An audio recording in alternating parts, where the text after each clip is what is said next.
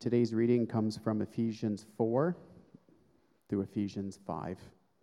The verse is written in your Bible, in the bulletin, or on your app.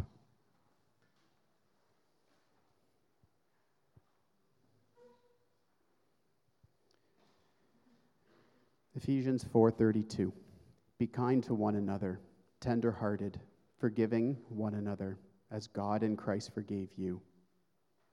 Therefore, be imitators of God as beloved children, and walk in love as Christ loved us and gave himself up for us, a fragrant offering and sacrifice to God.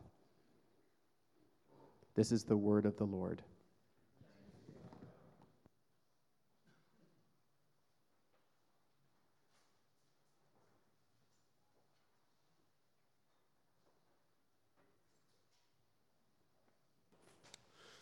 Good morning.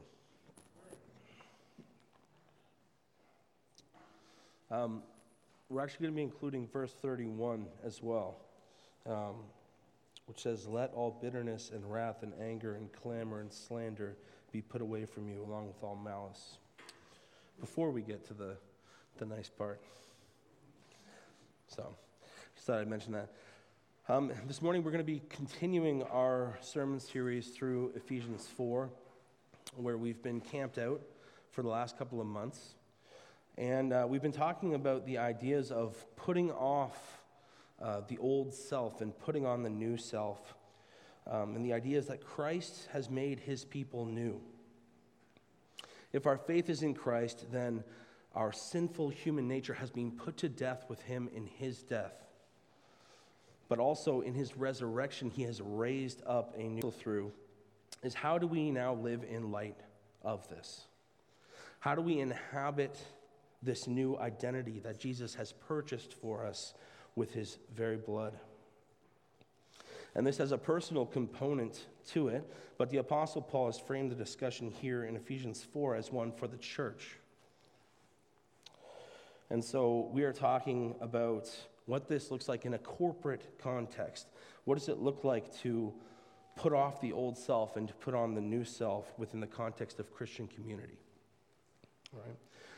And we spent the last number of weeks working through verses 25 to 30 and through this list of practical applications that the Apostle Paul has laid out there. And we've seen how lying and selfish anger and stealing and cutting people down with our words, these are all things that belong to the old self. And we've seen how speaking the truth in love and how controlling our anger and how being generous with one another and building one another up with our words are things that belong to this new self. And I know from talking to a number of you that this series has been challenging us. It's been giving us pause to reflect on our own lives and hold them up to this standard. And if you're anything like me, you've been feeling really convicted. And so if this is you, I've got great news for you today. I've got good news for everybody, actually. But in our text today, Paul seems to be suggesting that we are all prone to sinning against one another in these ways. Right? None of us is free from this. And if we are actually partnering together in the gospel, if we are actually acting as members of one body, then we are going to bump up against one another and wrong each other. And so the type of proximity and the access required of being members of one another is going to make this inevitable. And so Paul tells us to prepare ourselves for when these things inevitably happen. And we're going to consider how to respond as members of Christ's body when we are sinned against one another. What does it mean for us as a church to walk with one another in love as Christ has loved us? And so in just a moment, we're going to dive into the text, and we're going to look at a few different things. And if you're a note taker, we're going to organize our study this morning into 3 simple categories. The first 2 should be fairly familiar by now if you've been around. We're going to talk about what we are being told to put off first. We're going to discuss what we are being called to put on, secondly, and then lastly, we're going to see how Paul helps us to understand how everything that we've been talking about over the last number of weeks has actually been made possible for us. 31. Let all bitterness and wrath and anger and clamor and slander be put away from you, along with all malice. So Paul gives a whole list here, and there are a number of different ways to break this list down. But ultimately, I think they're all trying to capture the idea that Paul is trying to be comprehensive in this list here, and he's trying to cover all his bases. And so I take the first and the second two, clamor and slander, together. They deal with how we act on those emotions externally. And then the last one, malice, I take as addressing the fundamental heart attitude towards one another. And that's what undergirds all of these. And so we'll look at those three categories.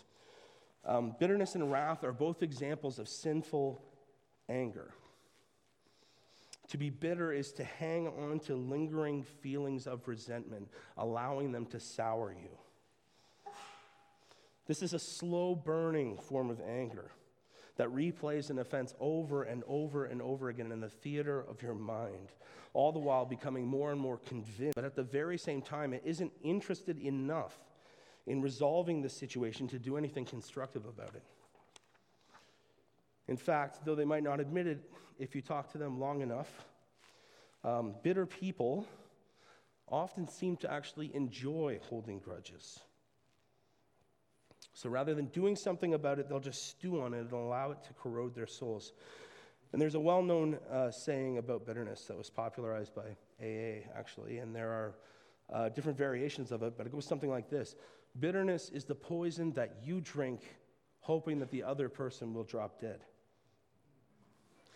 Bitterness is absolutely self-destructive.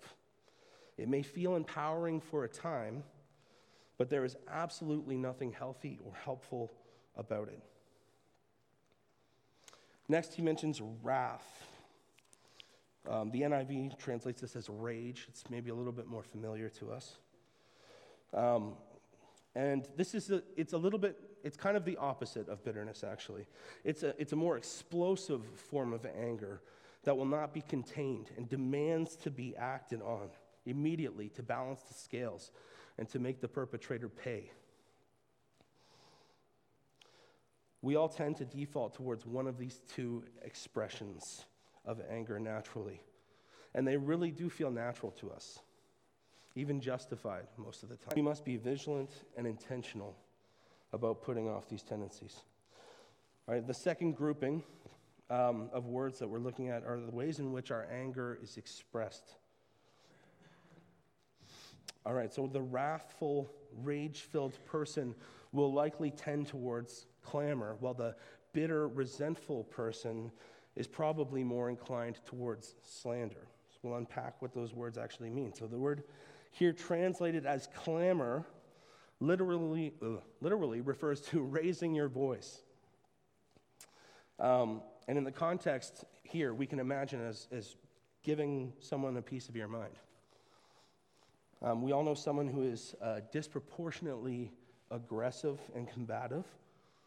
And if you can't think of one, then you might be one. You might be the kind of person where people can actually watch your blood pressure rising physically as the veins in your forehead start to throb and you turn purple. And everyone knows to get out of the way because you're about to unleash. The NIV actually translates this word here as brawling.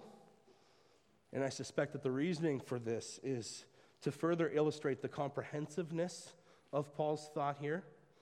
I think it's safe to say that Paul would have included physical violence in his list of ways not to treat one another. But either way you render it, the image is of a hot-headed person going off and doing damage. Slander, on the other hand, also comes in many forms. And this is speech that denigrates or defames the reputation of another. And full disclosure, I tend to towards this sort of side of the spectrum, the bitter, avoid confrontation at all costs, stuff down my feelings and hope they just disappear kind of side of the spectrum. And so this is familiar to me, and I'll just speak from my personal experience. When I feel like I have been wronged by someone, I tend to cram it down, and my instinct is to give people the silent treatment. And if I do say anything, it generally comes out in the form of passive-aggressive or sarcastic comments designed to cut. And I used to truly believe that my approach to anger was virtuous, and it was taking the high road, because after all, Proverbs says that good sense makes someone slow to anger, right? And it's to his glory to overlook an offense. James 1 encourages us to be slow to speak and slow to anger, and these are very true things, but I was absolutely deluded to believe for even 1 second, right? Because on the inside, while I was silent on the outside, on the inside, there was this seething rage building in my heart, and after almost a decade of marriage and being a parent for many of those years, I'm probably more tempted to think that if I were the kind of person who vented my anger outwardly and just got it over with, it might even be better. But Paul doesn't agree. Paul says that both of these types of anger have to go. And so lastly, in the text, we turn to the common denominator in everything that we've been talking about so far, and that is malice or malicious intent. Malice is the harboring of ill will against others. It is the desire to cause pain and to see the other person hurt. As Pastor Paul mentioned in his sermon last week, he was talking about corrupting speech, and he said this attitude of wanting to cut someone else down to size ultimately reveals a desperately insecure heart. Right? But we do not have to be this way. As Christians, we have been given an identity that cannot be taken away from us by anyone, no matter what they do to us. We have ultimate security in Christ. We do not have to indulge our hair-trigger instincts to defend our own honor anymore. We are not slaves to our circumstances. If Jesus sits on the throne of your heart, then you no longer have to live for your own honor and glory. You have been set free and empowered to bring him honor and glory with your whole life. And this truth causes a fundamental shift in our heart orientation from being all about me to considering the needs of others without the distraction of having to always keep score. When we are joined together in Christ, we are freed from the tyranny of self. So that's what we put off. All right, let's look at verse 32 for what we're being told to put on here. So verse 32, be kind to one another, tender-hearted, forgiving one another as God in Christ forgave you. What does this identity look like in real time? Paul says that we should be kind to one another. Or perhaps a more accurate way to read this is becoming kind to one another. Remember, Paul is no fool. Paul understands that we are all works in progress. We are in the process of becoming who we are in Christ. And one of the ways that we do that is by becoming kind to one another.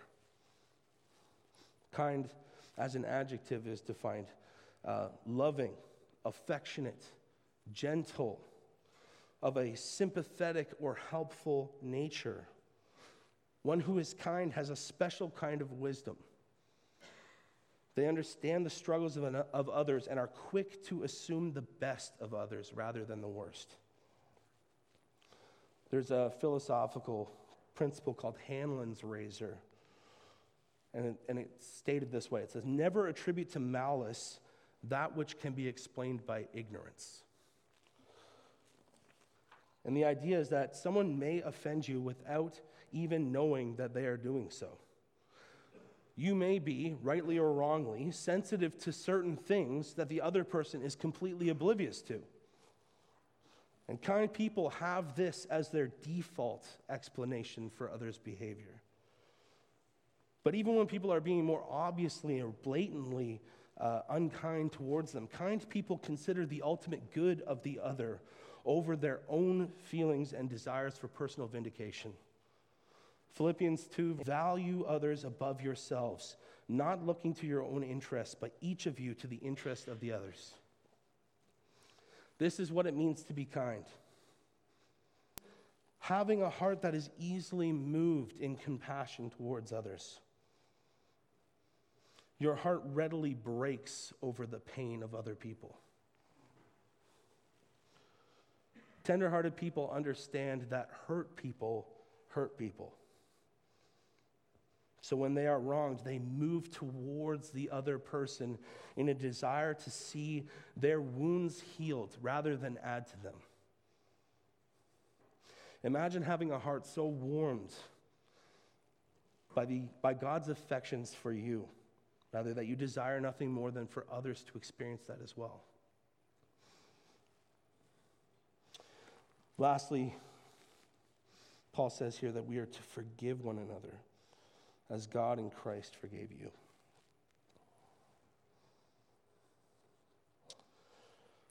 The word here translated as forgive is actually a broader concept than merely forgiving a wrong. It certainly involves forgiveness. But it could be read as be gracious to one another as God in Christ has been gracious to you. And that matters because God has done more than merely forgive our debts in Christ, right? He's adopted us into his royal family. He's poured himself out for us and made us heirs of all the riches of his eternal kingdom. This is the kind of grace that we have been shown. And this is the pattern that he lays out for his body to follow. We are to hold nothing back in showing grace to one another. This is incredibly hard to do. How on earth could we possibly be expected to live this out? As we wrestle through this, don't make the mistake of thinking that God does not understand how hard this is. The point here and in the next couple of verses is this: God is not asking. Let's read 5 verses 1 and 2. Therefore, be imitators of God as beloved children, and walk in love as Christ loved us and gave himself up for us, a fragrant offering and sacrifice to God. I was at the Ligoniers conference the last couple of days, and Tim Challies was one of the speakers there. And during a panel discussion, he was asked, as one of the Canadian pastors on the panel, what he thought were the most important words of encouragement that Canadian Christians need to hear in our current cultural moment. And he said this. He said, we need to know what the Word of God says, and then we need to do it. And he wasn't being glib or reductionist when he said that. He went on to say that we're often guilty of overcomplicating the Christian life and walk. And in my experience, he's right. We can become so paralyzed by our feeling that we lack some secret knowledge or method necessary to fulfill God's commands. And that if we just found the right devotional tool or fad spiritual discipline, I don't know, like spiritual goat yoga or something like that, that suddenly it would just click and it would be easy for us. The reality is that it's not easy. It's hard. But it's not complicated. Right? We persevere by resting in the comfort and security of knowing that Christ has gone ahead of us and accomplished everything necessary for our salvation on our behalf. And by this, we can know if we just feed on this truth daily, Our hearts would be filled to the point that the gospel would naturally spill over into our relationships. Do you bask in the warmth of the Father's love for you as a beloved child? And we need to be reminded of the gospel. We need to be reminded of the twin realities of the gospel, right? That we are more flawed and sinful than we ever dared imagine, but that at the very same time we are more loved and cherished and delighted in than we ever dared hope. If you have been hanging around Grace Valley Church for a while, you've probably heard that a million times, but I won't apologize for the repetition because this is exactly what we need. We need to rehearse the gospel. We need to be reminded of it daily. We need to feed on it. We need to read it. We need to sing it. We need to pray it. We need to dwell in it. We need to hear the testimonies of others like we did this morning. If you're looking for a secret key, this is as close as you're going to get. And so let's talk about it. Right? We need to realize that the way others treat us is never ultimately our biggest problem. G.K. Chesterton, who's an author and a lay theologian, and there's a story, I don't know if it's true or not, it's hard to corroborate, but apparently the London Times once sent a letter out to a number of respected authors in the area, asking them to write an essay answering the question, what is wrong with the world? And supposedly G.K. Chesterton wrote a letter back to them, and this is what it said. Dear sirs, I am yours, G.K. Chesterton. And he may have been being cheeky, but he has a point. Right? G.K. Chesterton understood that our biggest and most urgent problem is our own sin. We all owe an insurmountable debt for our rebelling against the holy and eternal Creator. And realization of this gives us fresh perspective on the finite wrongs that the pain of our experiences in any way. But this ought to contextualize them for us. And it prepares us to hear the good news of the gospel and to really understand the sweetness of it. Because once you understand the depth of your personal need, only from that place can you really taste the sweetness of the gospel. And that is that God in Christ has forgiven you completely. Though you didn't deserve it, Christ gave himself up as a sacrifice to God on our behalf. And his sacrifice has been accepted as a fragrant offering, holy, pleasing, and satisfying to God. And he now looks on us through that lens. Soak in that reality for a moment.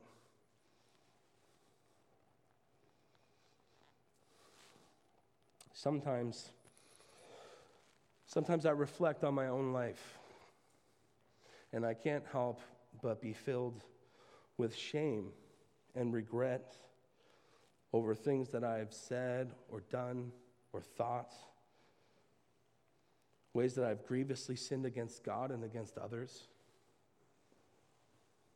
And I can begin to wallow in the shame of it because I know in my heart of hearts that I do not deserve to be forgiven.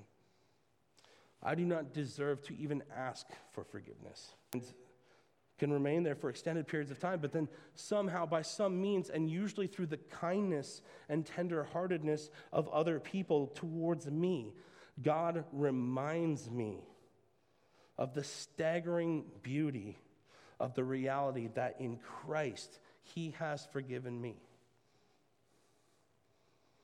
And not just in an impersonal and judicial sense either.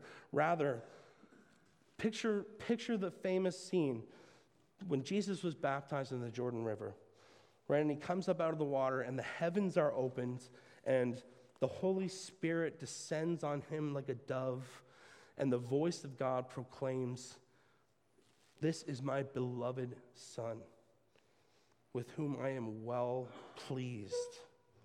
Because Jesus has offered himself up for us as a fragrant offering, we have been welcomed into the pleasure that the Father has expressed over Jesus. He has welcomed us back into his precious presence as beloved children. He rejoices over his people. You and I was singing. That's from Zephaniah 3. He considers us to be his treasured possessions. That's all over Deuteronomy. He considers us to be the riches of his glorious inheritance. That's Ephesians 1:18. If this truth doesn't break you, you need to make sure you have a pulse. And it is this love that Paul is pointing to when he tells us to walk in love as Christ loved us. Filled with this knowledge of this reality, how can we hold anything over our spiritual siblings, our fellow beloved children of God? We have been free from kindness and tenderheartedness. We are joined together in Christ and now share in the benefits of his sacrifice. God is so satisfied and delighted and pleased in you and me. So let's live into this reality together. Let's pray.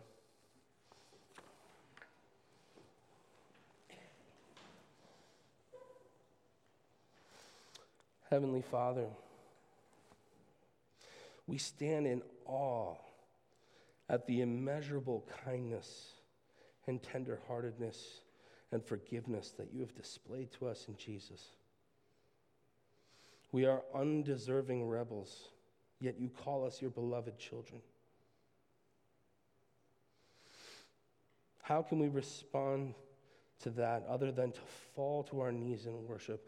Lord, melt our hearts by our encounter with you in your word. Teach us to feast on the life-giving words of the gospel of Jesus and to embody it more and more as you carry on your transformative work in our hearts. Father, we love you and we praise you. Amen.